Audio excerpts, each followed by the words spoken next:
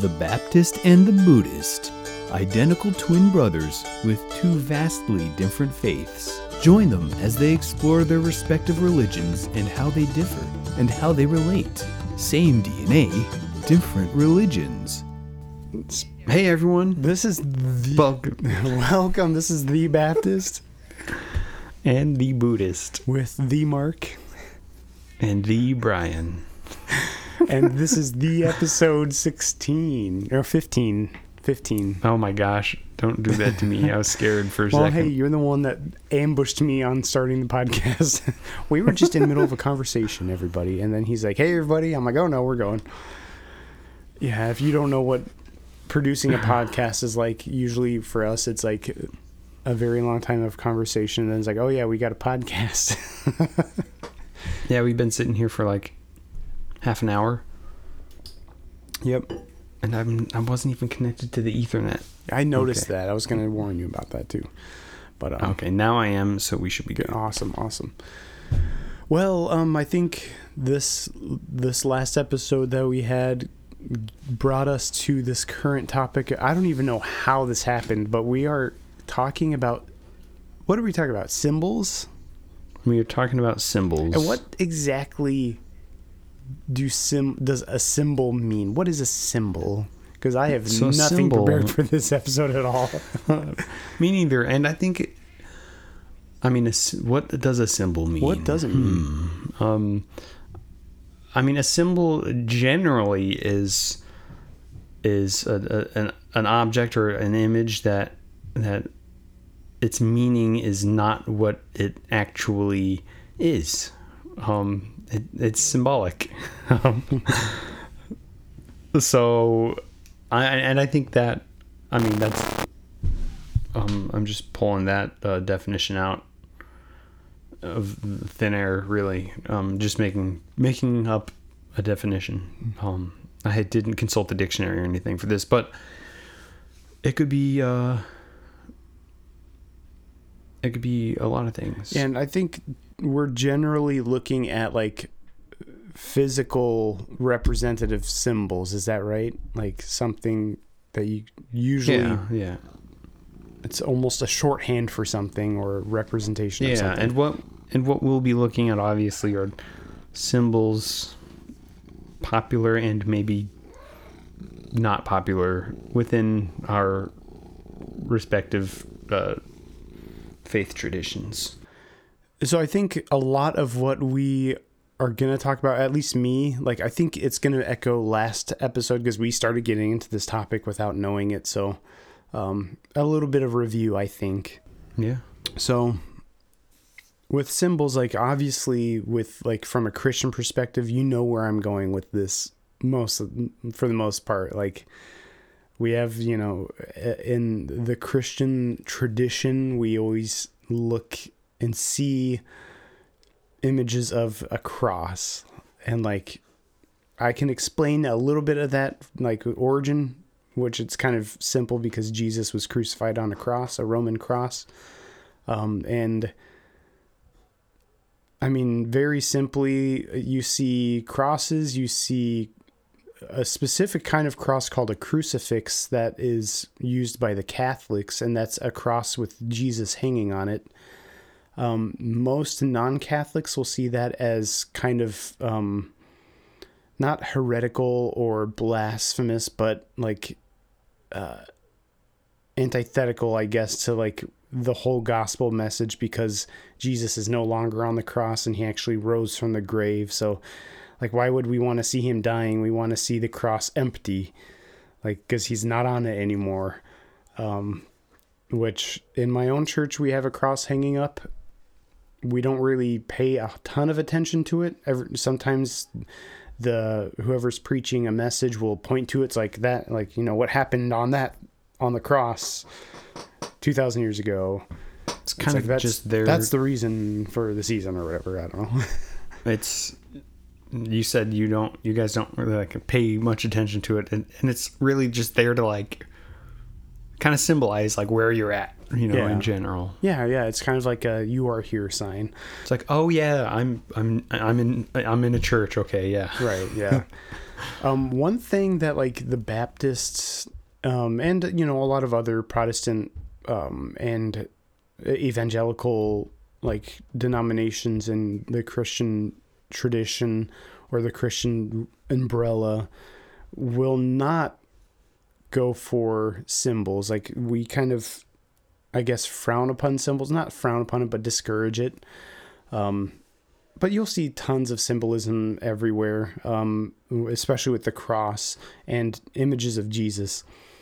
Now, I personally do not favor statues or images of Jesus. One, because the Bible says in the Ten Commandments not to make a graven image in the likeness of anything that is in heaven or on earth, which includes Jesus, and we're not to have idols, which idols in an Old Testament sense is usually some kind of statue that represents a god or some kind of deity or some kind of being that you worship. So we usually want to stay away from graven images or like idols or statues. I've been to churches that have huge shrines with a life-size statue of Jesus. I've seen, obviously crucifixes in Catholic churches that I've been to. I've seen stained glass windows. I've seen even, very closely related Baptist churches have stained glass windows with images of Jesus or Bible stories or whatever. So you see it everywhere. And, as you said, it's kind of just like this is what this area or what you're doing is for. Like, it's obviously we're not going to have like a basketball hoop or like a poster of a movie or something on the wall, even though there are churches that have facilities with basketball hoops, but that's not usually in the main sanctuary. Sometimes it is actually, though. So maybe I'll recant my statement there, but I was just thinking of other things that hang from walls. But the other thing that I don't like about statues of Jesus is that we have no idea what Jesus actually looked like. There are some very old paintings, like very, very old paintings in like around, I think they found one maybe in the area of Galilee or something, somewhere in like the Bible land, in the Holy Land, of some church, probably like 100 or couple hundred years after the days of Jesus. So who knows? There are some descriptions of what Jesus looked like in the Bible and in prophecy in the Old Testament. They talked about him having like jet black hair. If you just look back historically, like in that time, the Romans, since they occupied the area, the culture of men would to have a little shorter hair, not long flowing hair like you usually see. He was of Middle Eastern descent, so he would have had probably olive or even darker skin, possibly. He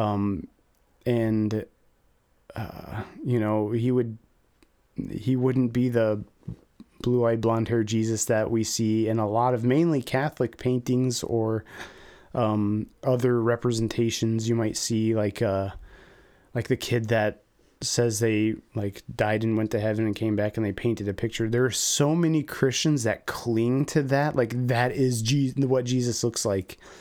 But he has an 80s hairstyle. He has blue eyes, blonde, or like light skin. Like that's probably not what he looks like. And no one knows for sure. Like he was apparently gentle looking. He wasn't outstanding or anything. He was just a common looking person. But maybe noticeable, in some way, like he has a sure stature. And the Bible kind of talks about like maybe being like chiseled or something. He was the son of a carpenter, which necessarily wouldn't work with wood, but maybe like masonry. So, I mean, either way, they probably were very fit men. So there's no way to know. And that's why I really don't like using imagery of Jesus. Even like movies and stuff. We'll get into movies in one episode. But like even in movies, I hate like liking the movie because like I don't want to picture Jesus that way. Because I like he probably doesn't look like that. There have been like tons of variety of Jesus looks in movies, like really darker skin, you know, the classic Jewish look. I've seen, you know, the European Jesus as well. So in movies, and it's all over the board. So, imagery, I'm not for it most of the time because of the idol, like the kind of idol worship that you might end up doing or like putting in your mindset. And the fact that we don't really know what Jesus would have looked like. We don't even know what the cross like really looked like. Historically, it probably didn't have like the top pointy part, you know, the T, like it probably didn't have the top part. So the imagery is kind of a loose interpretation, I think, with symbolism. You know, you would express like no one knows what he looked like, and I think it brings up maybe an even more important question, I guess. Like, what did he look like? Like, does it matter that we don't know what he looks like? Exactly. That's very true. Like, I mean, does it matter what he looks like at all? No. And in fact, we know what he will look like in like his second coming. He's actually going to have like red eyes and like probably some kind of like glowing metallic skin or something. And angels are a lot of times they're described that way too. So like, but who knows? Like, we don't have pictures in the Bible. Like, we don't have drawings in the Bible. We don't know. And it doesn't matter because that's not what draws our faith. That's not what builds our faith. But for some it does. For some, like that imagery on a wall or a crucifix or a painting, like instills something in them that's like, whoa, like I really need that. But is that healthy? I can't answer that question, but to me, I think it detracts from the actual meaning of like what we want Scripture to be to us. And there are other symbols as well. You'll see doves. Your shirt kind of reminded me of that. You'll see doves a lot of times. I know you and I have been to a church that has a dove for a symbol.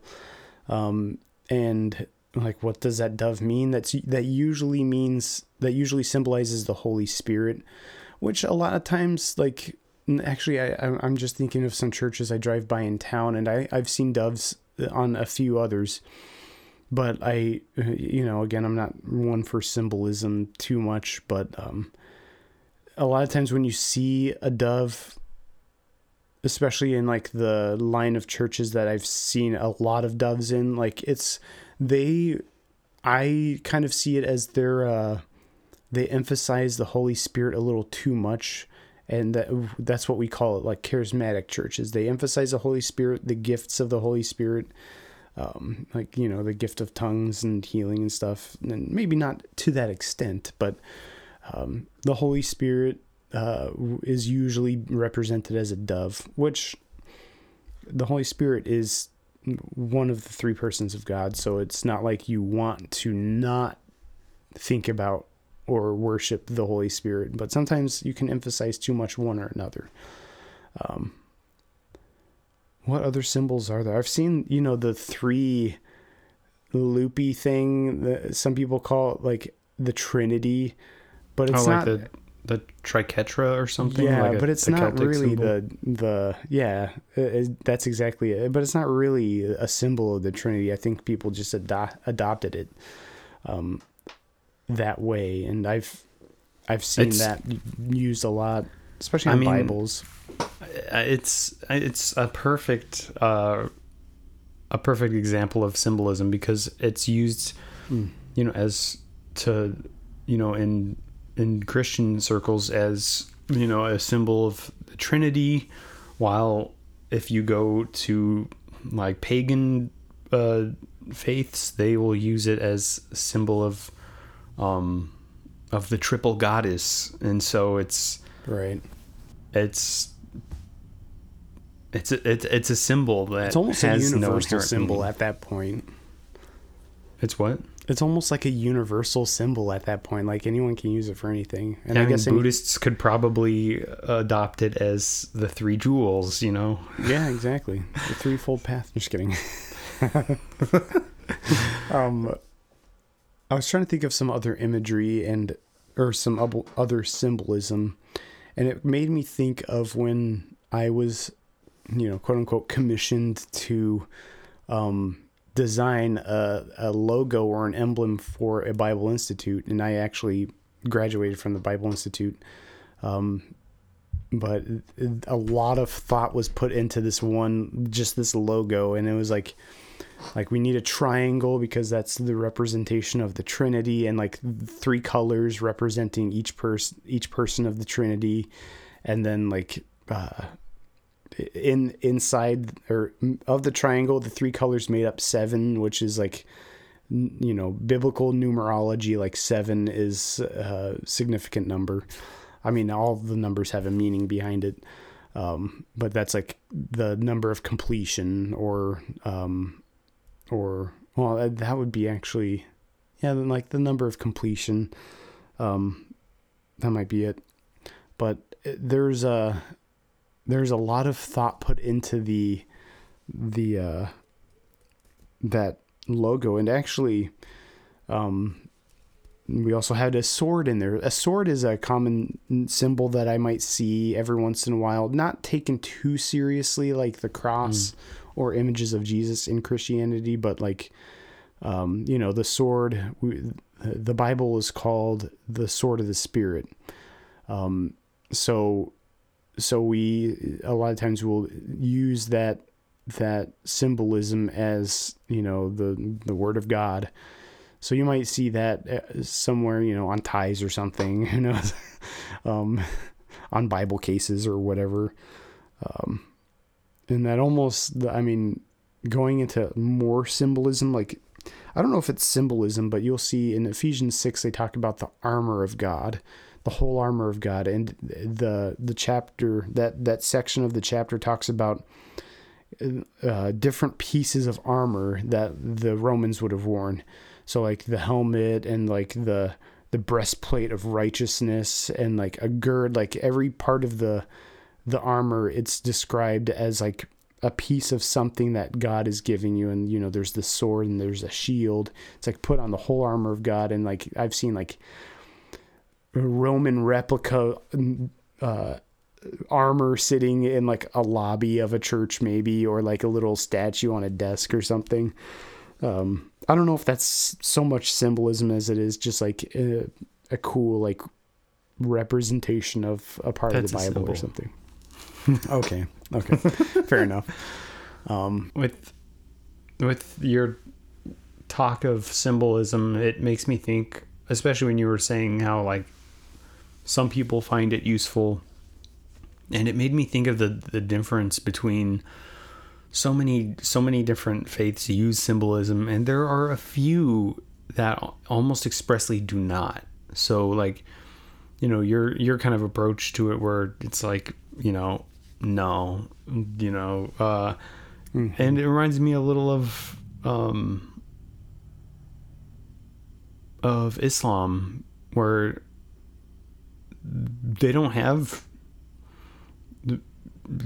symbolism, and what's really interesting with Islam is that their mosques, instead of decorating it with symbols, they've developed the beautiful art of calligraphy, where they'll cover the walls and all the ornaments and stuff in verses, in this beautiful calligraphy verse. And where, like, you know, someone who can't read it, it's like, oh wow, that's writing, because that's it's beautiful if you ever see it. It's an interesting kind of alternative to symbols and that images. Is so true. And you know, I've seen the same thing in churches too. Not like beautiful calligraphy. Well, maybe sometimes actually, but like instead of having like a cross or some like wall decorations, it'll be just banners with like a verse or like Lord of Lords and King of Kings or something like that, which is scripture. But yeah, that I never thought of that as well, but that's very interesting. Yeah, but I know some. No, go ahead. I was going to say, then on the flip side, you have, you know, say like Greek Orthodoxy, which is like, they have icons and they're very important. And if you ever see it, like, I want to go to a Greek Orthodox church just because of how ornate and colorful it looks. It's just like wild. Look up videos of it, because it's really something. Interesting. Yeah, I've seen like I've seen some Catholics' homes, like statues everywhere of every saint you can think of, angels, which are normally biblically incorrect with the description of angels and the statue representation, but we'll get into that later. No statues, the, you know, true to the book statues would be kind of frightening. Exactly. We'll talk about that one of these days. I really want to get into angelology and stuff like that, because there are a lot of misconceptions and myths, and even like people that think they know the misconceptions don't actually know the misconceptions. They're actually pretty. It's such a fun topic, but with the idea of like explicitly no symbolism, that kind of, for some reason, that made me think of some belief systems. Maybe I'm probably thinking of like Messianic Jews, which are basically Christians that don't call themselves Christians. They believe Jesus is the Messiah, but they'll stick with the Judaism reference, I guess. But they will not, and some other sects of Christianity will do this, and, you know, Judaism, they will not spell out the name of God. Oh yeah. They won't even spell out God. They won't. They'll omit the O or put a dash in there or whatever, or Yahweh or Jehovah or what have you. And I mean, they won't say Jesus. They'll say Yeshua, or Yeshua. I mean, they'll even sing like modern hymns. Instead of saying Jesus, they'll say Yeshua, and that's always pretty interesting. When I was in Israel, one of the hotels we were staying at in the old city of Jerusalem, I think it was a Messianic like hotel, and like when you go to breakfast, they'll pray and sing hymns before you eat, and it was really interesting. But they sang "Blessed Assurance, Yeshua is mine," whereas in like a traditional Christian church, you'll sing "Blessed Assurance, Jesus is mine." So that was kind of an interesting thing there. But, and I think like, I was just thinking about my trip to Israel and all the symbolism I saw there, but that goes more into Judaism and not so much Christianity.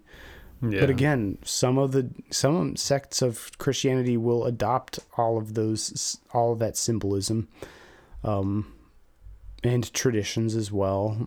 And, so I know some Christians that will celebrate Passover and the Jewish holidays, to an extent. So a lot of them a lot of the symbolism can cross over as well. But I think that's really the only symbolism that I can think of is there any that you always saw for like Christians that I missed, or maybe that you had questions on or something? Nothing specific, but something that I was going to talk about with symbolism actually reminded me of this. You know, I'm sure many people know of the little, I don't know, parable, the apocryphal, probably very modern parable. I don't know. I'm not even sure where it comes from, but of, you know, the footprints in the sand. Oh, I knew you were going to say that. Yeah. And I think a lot of times, you get the symbolism of the footprints, usually maybe in reference to that story, of, I don't even know exactly, the summary of the story or anything, but like, I don't know. I feel like I've seen that seen images of footprints in a kind of Christian context. I think I have too. And I have no idea where that story came from, but I see it everywhere. And like some Christian churches will have it, like that story up on a wall. It's just inspirational, and like, it's not biblical. It's not like scripturally based or anything. Like, it doesn't come from scripture that I know of. Like, it doesn't come from the Bible, but I mean, that's a good question. In my mind, is where did that come from? Yeah, and it's particularly interesting to me because apparently in early Buddhism, the image of footprints was like a main symbol of the Buddha and Buddhism, and it's been explained, and I don't know how really accurate this is, that it was so because because when the Buddha died, he, gained final liberation, and he wasn't going to be born anymore.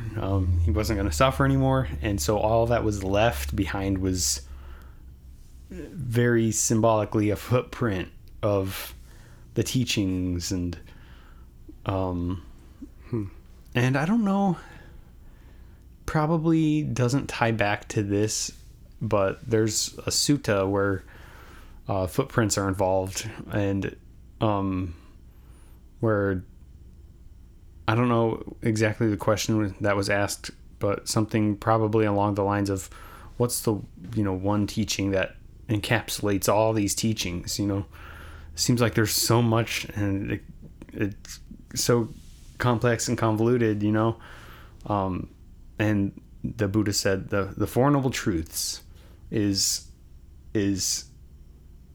like an elephant's footprint, in that all the other footprints can fit into that footprint. So it's like Four Noble Truths. That's the big, everything can fit into the Four Noble Truths.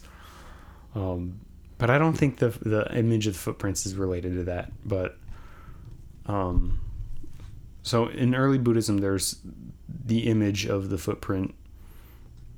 I don't ever really see that anywhere really in Buddhism anymore. Another early symbol that was used to represent the teachings was a leaf of the Bodhi tree, which is a very distinctive leaf.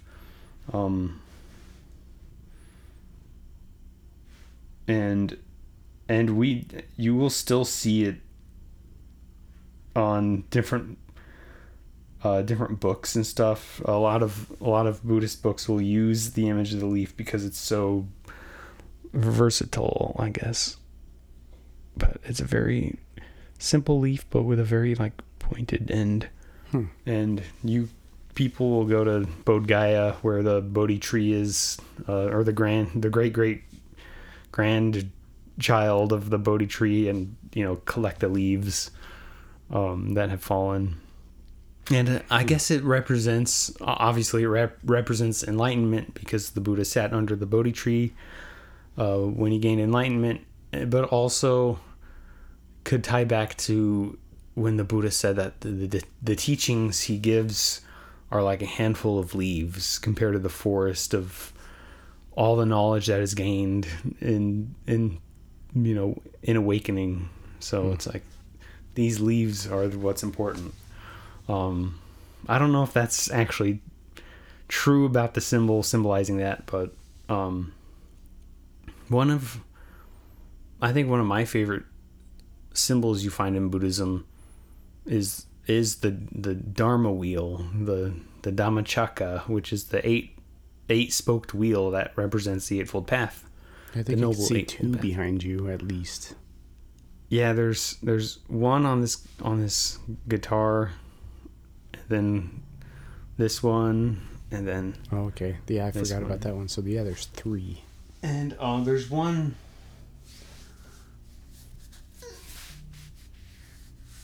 There we go. There's one behind that statue. Okay. Which leads me to my next point. Statues. Like, it's the elephant in the room. Well, that's actually Ganesha, but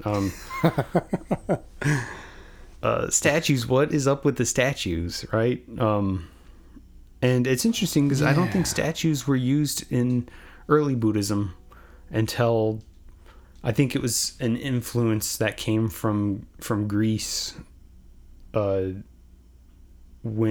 or Rome. I can't remember which one.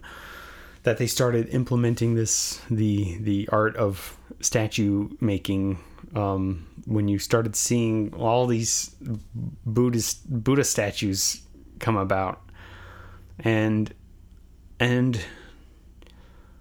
it's an interesting topic because is the Buddha worshipped? No, like most early Buddhists. There are some Buddhists who would worship the Buddha and pray to the Buddha and do all that, but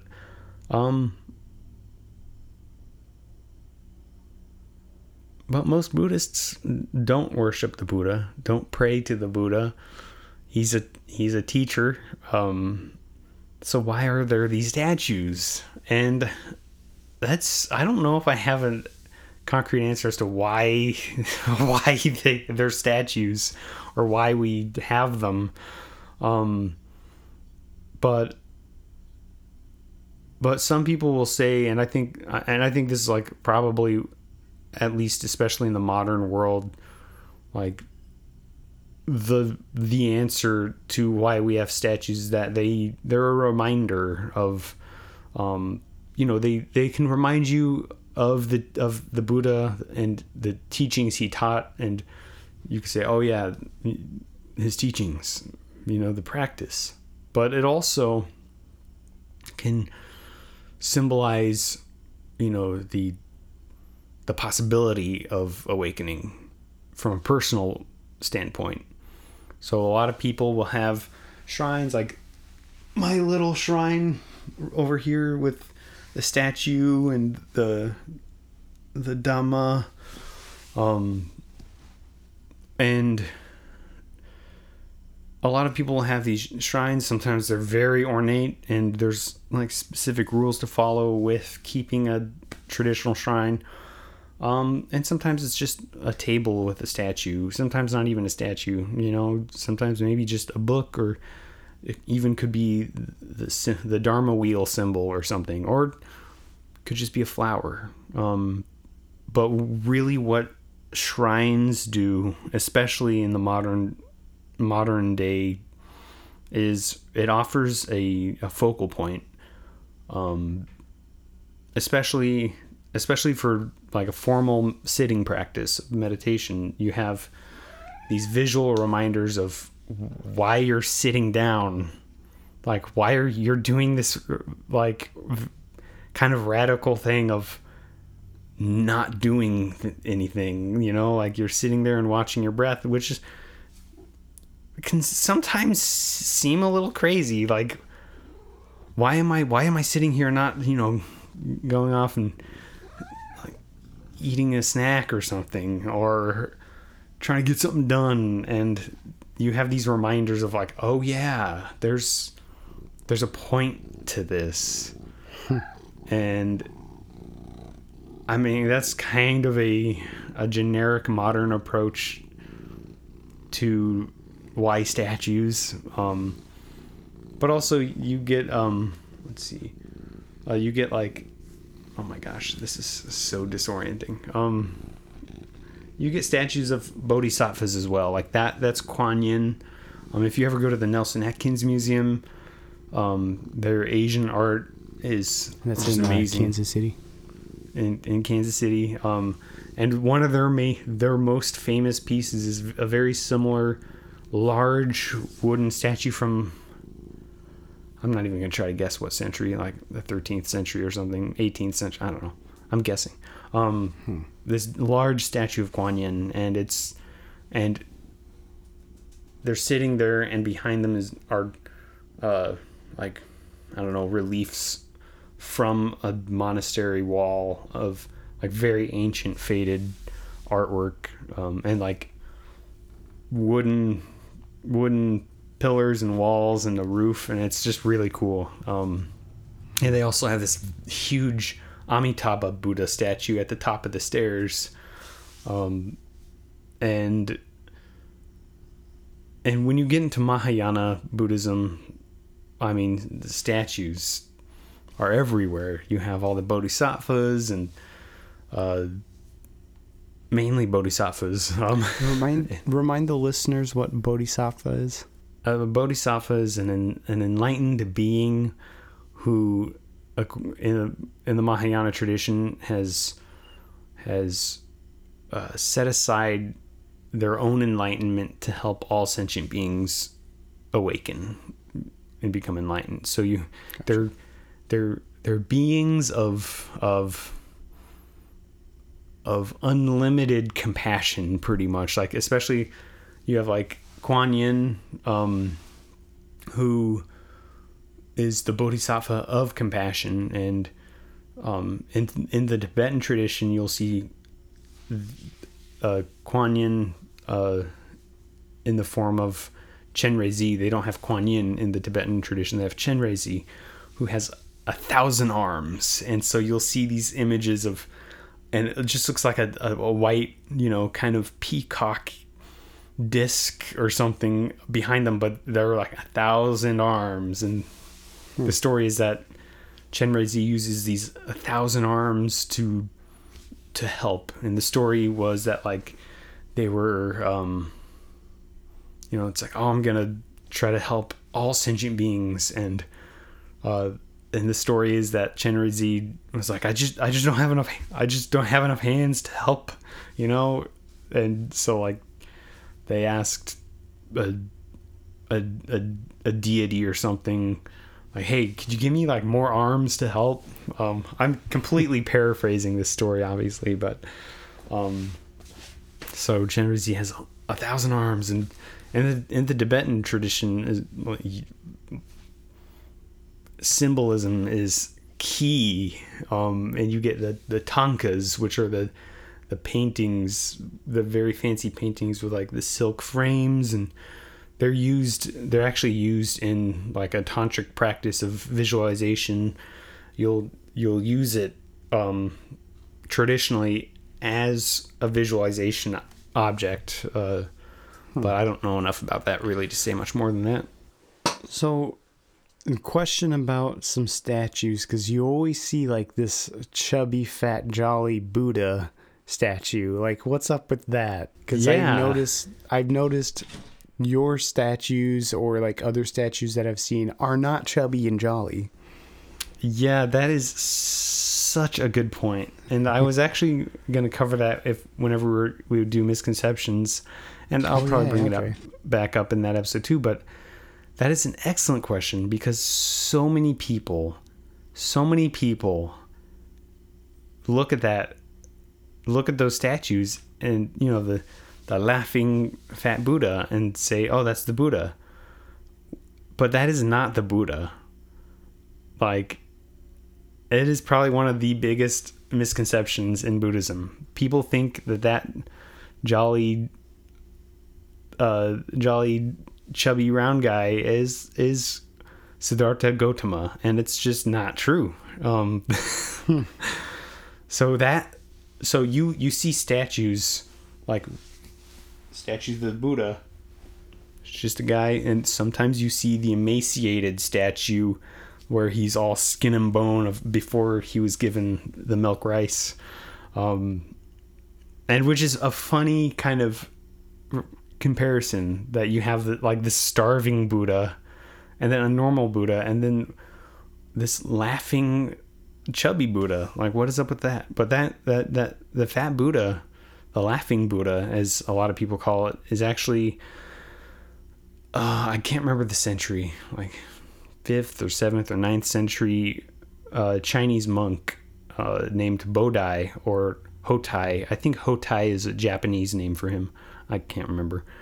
And he was a saint. They don't have like saints like traditional, maybe Catholic traditions would call saint, but he was a saint. And you could actually kind of draw some comparisons between him and Santa Claus, in that they carry a bag and they give gifts to people. And they're jolly and laughing. And I mean, it's just plainly not the Buddha. So yeah, I've heard, and I remember this specific sermon once that I heard, and the preacher was like talking about, other religions, and he's like, big belly Buddha. And like that phrase has always stuck with me, and like you'll catch me saying it or like referencing to that specific phrase from that specific sermon every once in a while.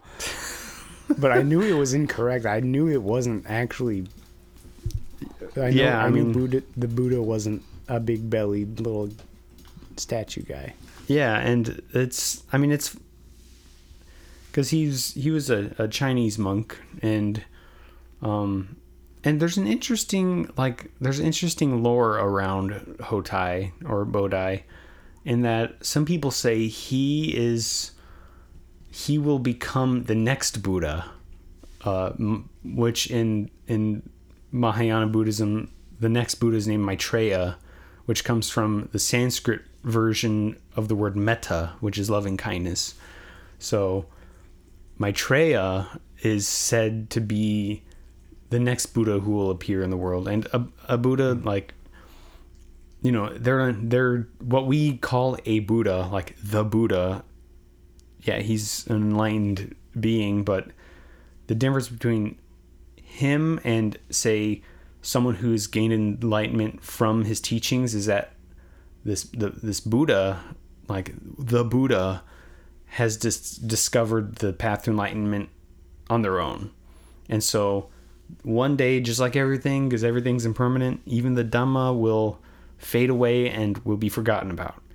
And then after that, another Buddha will eventually appear. So could you say that there is a kind of a hint or of some kind of form of prophecy in that then? I mean, you and this could be another episode discussion right here, but I mean, you could, and people can make all the conjectures they want, and in 50,000 years or 50,000 kalpas or eons or whatever, another Buddha will appear, because the Dhamma today will be forgotten.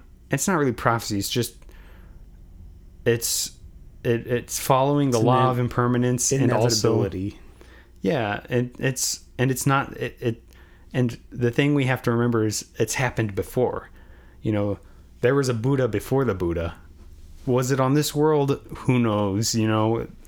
But in a world system, a Buddha will arise, teach the path to awakening, which is a universal concept of, ending your suffering and ending this cycle of death and rebirth that comes from suffering. And eventually that person who's like, I just discovered this. Eventually those teachings will go away, will fade away with everything else, just like everything else. And eventually come back again naturally in its own time, in its own course. And they say, in a future lifetime, Bodhi will be born as this Maitreya person and discover the Dhamma and teach it. So that could be a big belly Buddha. Well, interestingly, if you look at the images of Maitreya, of the future Buddha, he doesn't look like Hotai. Man, come on. And he's actually, it's interesting because a lot of times you see images of the Buddha sitting down in like a lotus position, or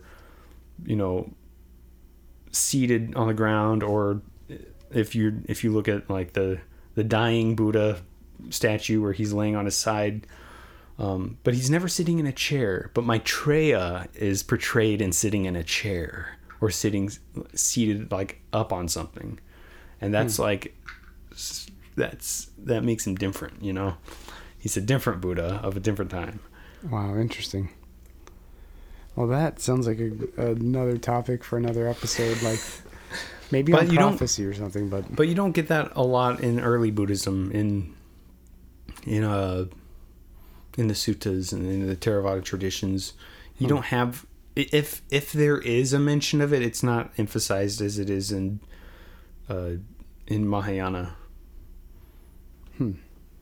But I mentioned like the dying Buddha statue, and there's the Buddha. And another thing about symbolism and imagery is that, especially in Mahayana, these statues will have their hands in a very specific position, and each position they're called mudras, and they symbolize something. There's a mudra for teaching, or for fearlessness, or something.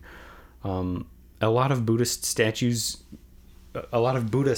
you'll see, he has one hand in his lap, and then the other hand is like hanging over his knee, just above touching the ground. And that's a famous position from the story of his enlightenment, when Mara, the personification of temptation and defilements, like challenges the Buddha, like, what right do you have to enlightenment? Who will witness this? And he touches the earth and is like, well, the earth will. And so you see that a lot in statues of him touching the earth and saying, the earth is my witness. And, but also, I don't know which direction I have to lean.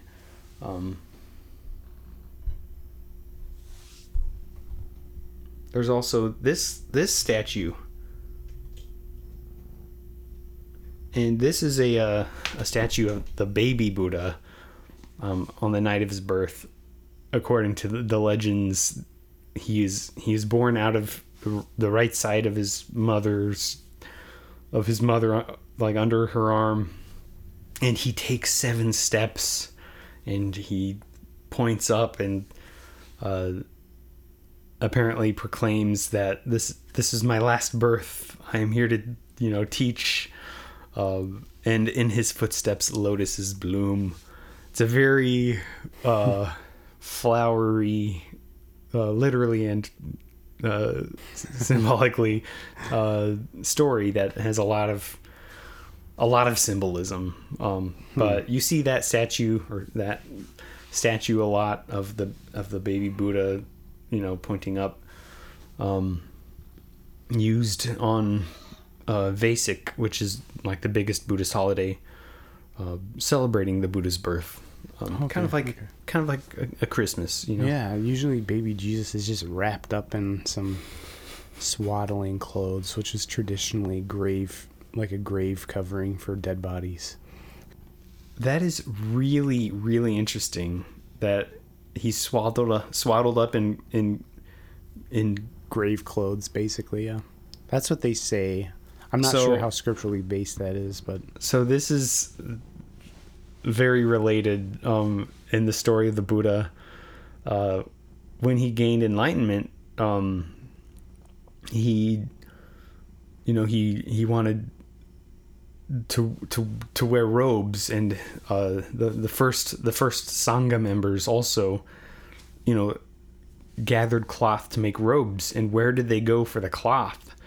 They went to the charnel grounds, and they took the grave coverings, the grave cloths, and made patchwork robes. And you even still see the patchwork in some modern monastic robes. You see that patchwork, but as the Sangha developed, they decided there are better ways to get cloth. And then people started wanting to donate cloth for robes, and so they had to make concessions for that as well. Man, so clothing could almost be another episode, because there's a lot to be said about some clothing in the Bible too, especially like with Jesus. I could talk a lot about just the monastic robes. We'll have to do that. We'll have to do an episode on clothes. Yeah, definitely. I'll put that down in our file. But yeah, I thought that was interesting that Jesus was wrapped up in graveyard cloth, and the Buddha wrapped himself in graveyard cloth. See, I don't know. I would have to verify the validity of that statement, because the Bible says swaddling clothes, which, in a barn, they're not going to have baby swaddling blankets. And the swaddling clothes, I mean, maybe Joseph and Mary had them, but some people tend to think that it is like grave clothes. I'm not sure where exactly they get that from. It might be from like the Greek or something in the Bible, like from the translations, but I'll have to look into that a little bit. But yeah, there's other stuff that we can say about grave clothes that I won't, because I'll save that. But symbolism, symbolism. I don't know. I feel like symbols in Buddhism it's such a vast topic, because I mean, trying to stick to a Theravada perspective might help a little, but I mean, in Mahayana, there's so much to be said about symbolism and statues and images, and I mean, for me, the main ones are the Dharma wheel. I mean, that's like, to me, that's like the only symbol you really need for Buddhism, because it encapsulates the path. And like almost like, to me, like the cross, like if I had to choose a symbol for Christianity, it would probably be the cross. I mean, ideally I would like it to be a Bible, but like sometimes it's just not possible, but and probably not like as well adopted as a cross, but I don't know, it just seems like that would be the universal thing. I also thought of another symbol real quick for Christianity, is that's the fish symbol. You see that on cars and stuff. You see that on like even the TV show The Chosen.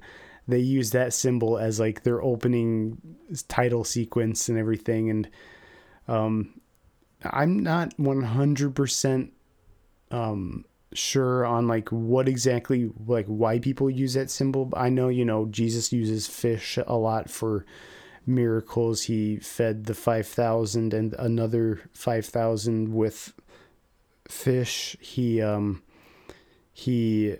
had Peter pull up the nets, and miraculously there was so much fish that it almost sank his boat. He had Peter get a fish, and his tax money was in the fish's mouth. there's a lot of fish involved, and I think people mainly use it because like Jesus did miracles with fish. But the Chosen title sequence uses it as like everyone's going in the flow, but Jesus was going against the flow, and like the title sequence, like more and more fish will start going against the flow. I thought that was kind of an interesting I remember use of that. I remember that intro now. I remember hearing something about like, because there's a story of how that fish symbol was drawn on the outside of the homes of the very early Christians to show where they are, like where they're meeting or whatever, and something to do with like the Greek word. I think it's Greek. The Greek word for fish, it was like ichthys or something. And how that somehow related to the Christ or something, like somehow with the letters, something matched up with something. I don't know, but I don't even know how accurate or reliable any of that is. It's just what I've seen on the internet. So. That does sound right, because I've seen the fish symbol with the Greek word, a Greek word in it. I don't know if that Greek word was for Jesus or whatever. I mean, I guess Jesus would be the Greek word for that name, I think. But you'll see Jesus written in English in the fish, or a cross in the fish, or it's eating a Darwin fish, or whatever they do. Or it says in chips. That's amazing. But yeah, that's another one that you see a lot, that I don't really know of any churches that actively use it, but a lot of Christians like will use that, especially on their car for some reason. Oh yeah.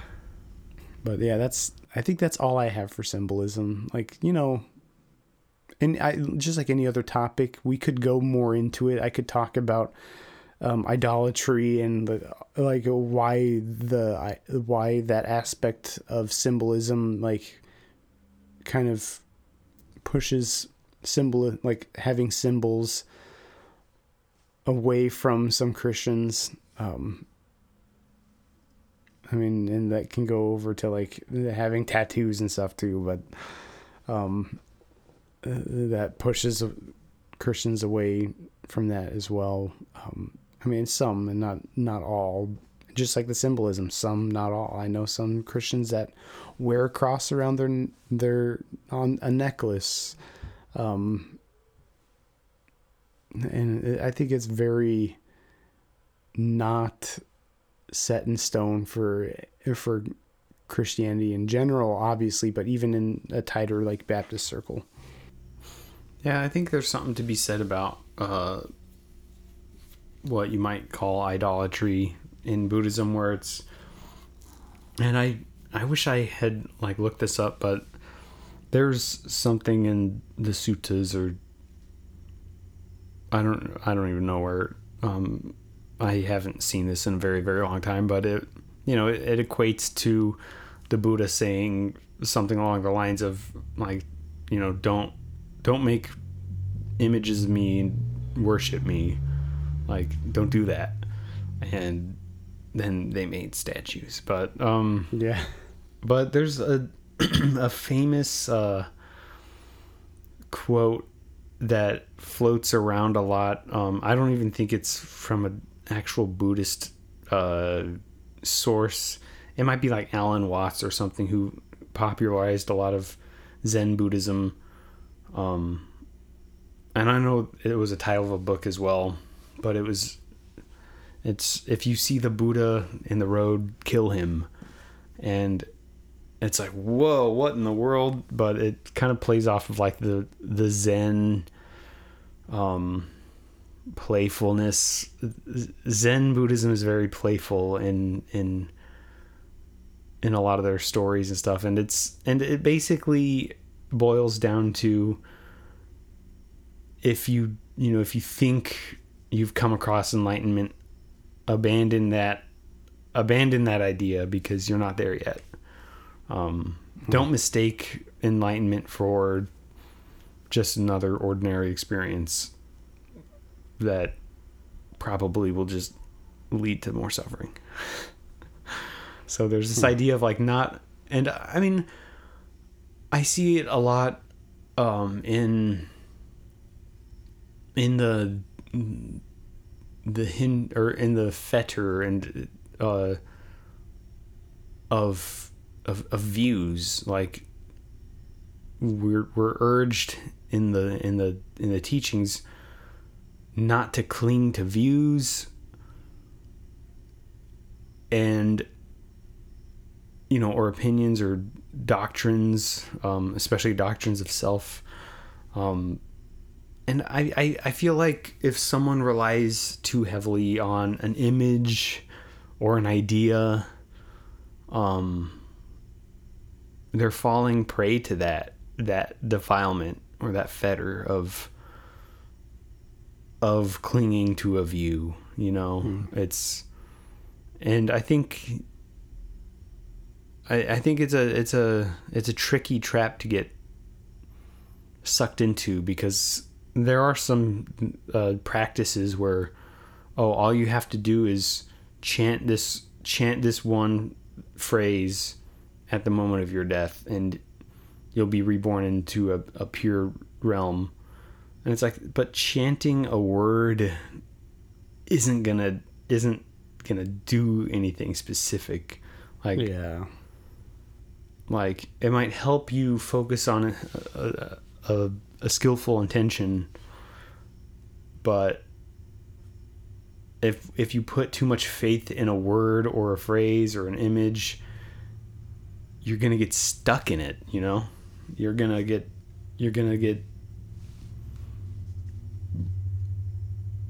sidetracked, I guess. And you're gonna lose focus of the real path. Yeah, I mean, I could say something to that effect too, but I don't know if I want to get in that rabbit trail right now. Maybe I'll save that for like common misconceptions. That will be the next episode. Since like that's the natural way we're leaning.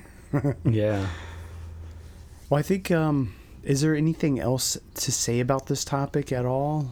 Not unless you want me to ramble like I have. You're not rambling. You're teaching us.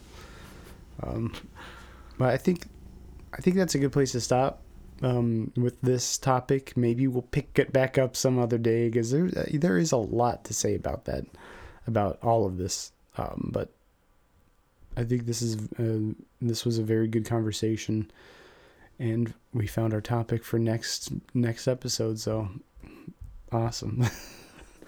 Well, everyone, thank you for listening and watching. You can always find us on podcast platforms across the internet or your smartphone. Subscribe, leave us reviews. Find us on YouTube, Baptist and Buddhist, the Baptist and the Buddhist on YouTube. Subscribe, hit that notification bell, leave us a comment. Facebook, Instagram, we're there. Look us up. Email us at baptistandbuddhist@gmail.com. For any questions, concerns, just drop us a line, say hi. Yeah, just say hi. Yeah, actually just say hi, don't question or anything. Just kidding. Yell at us. We want it all. Yeah, exactly. But please do interact, because we love interactions, and maybe one day we'll air that interaction on one of our episodes. Yeah. You never know. But that does it for this episode. You have been listening to The Baptist and the Buddhist with Mark and Bryan. We will see you next time. Bye-bye.